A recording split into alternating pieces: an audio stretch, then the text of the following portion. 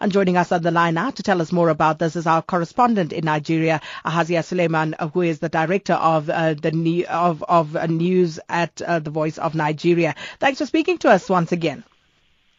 Sakina, good morning and thank you very much. Ahazia, this is not the first time that TB Joshua has failed to attend court. Why is it so difficult for the law to take its course and to force him to attend? Well, initially, it was at the corona where he refused and failed to attend severally. But now that the case has gone into the court, the real court, he has no excuse whatsoever but to appear on the 11th of December. Otherwise, he will face the full wrath of the law.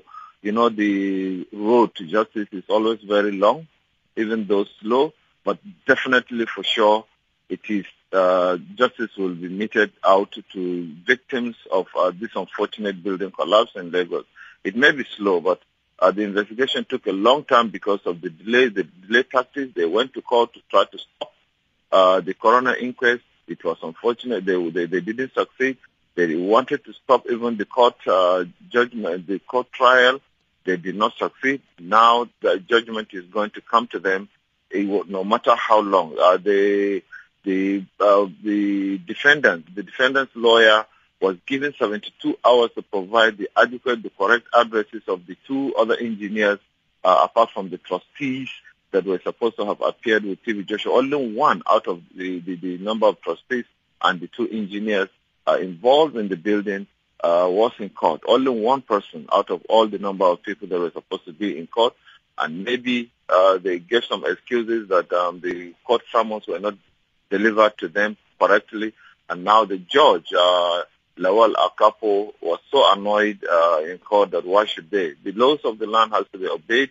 The victims, about 116 people that died in that unfortunate building collapse due to structural defects and lack of submission properly of the building plans to authorities that are concerned with buildings in Nigeria and in Lagos State in particular. And so for that, they have no excuse whatsoever again to escape on the 11th of December because the judge will not tolerate. Otherwise, the church is also going to be seized. All the trustees of the church, the pastor himself, and the engineers involved. Of course, I'm not preempting whatever the judge is going to say, but the laws of Nigeria provide if the engineers are found guilty, they will withdraw their professional certificates from them. They will no longer practice and are going to be prosecuted and even jailed for some time to serve as a kind of a deterrent to other people that play that kind of unnecessary unprofessional activities. Ahazia, we understand that there was one member of the church's trustees present in court. Did he have anything to say yesterday?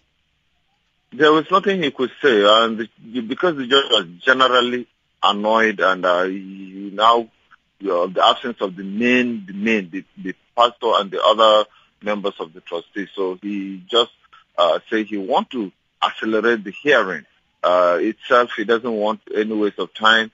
This thing happened in 2014, and up till now, justice has not been meted out to the victims, particularly the 81 South Africans who are waiting patiently to see what the Nigerian... The case is just beyond just the church and the court and the Lagos State government. It involves more than two nations. There were Beninese, there were some Nigerians, most of them, of course, are South Africans. And so there are about 4 countries involved. And so the Nigerian government is watching and waiting to see that real justice is given and the situation is laid to rest so that parents, relations, and those who have had the people killed in the building collapse will now have a kind of relief and feel that, yes, justice has been given to them. The laws of Nigeria takes care of everything. If found guilty, for sure, something is going to be done to him that will the whole world will get to know. And what is the stature of TB Joshua in Nigeria? Is he a very popular figure? Does he wield much influence? I think his popularity is more outside Nigeria than within the country. He is just like any other pastor in the country. We have so many of them with bigger churches. We have the Redeemed Christian Church of Nigeria, Pastor Adeboye, Enoch Adeboye. We have David Oyedepo of the Living Faith. We have all of them, David Olukoya of the Mountain of Fire. We have all other sort of big-time churches that are even richer and bigger. They have bigger congregations than T.B. Joshua. He is just like any other pastor in the country, but his popularity, because of the claimed healing powers that he has, is more to outsiders than the locals within the country. Not that he doesn't have followers. He has, of course. In every situation, every church has its own followers, but the followers are more outside this country. He is more popular outside this country than within the country.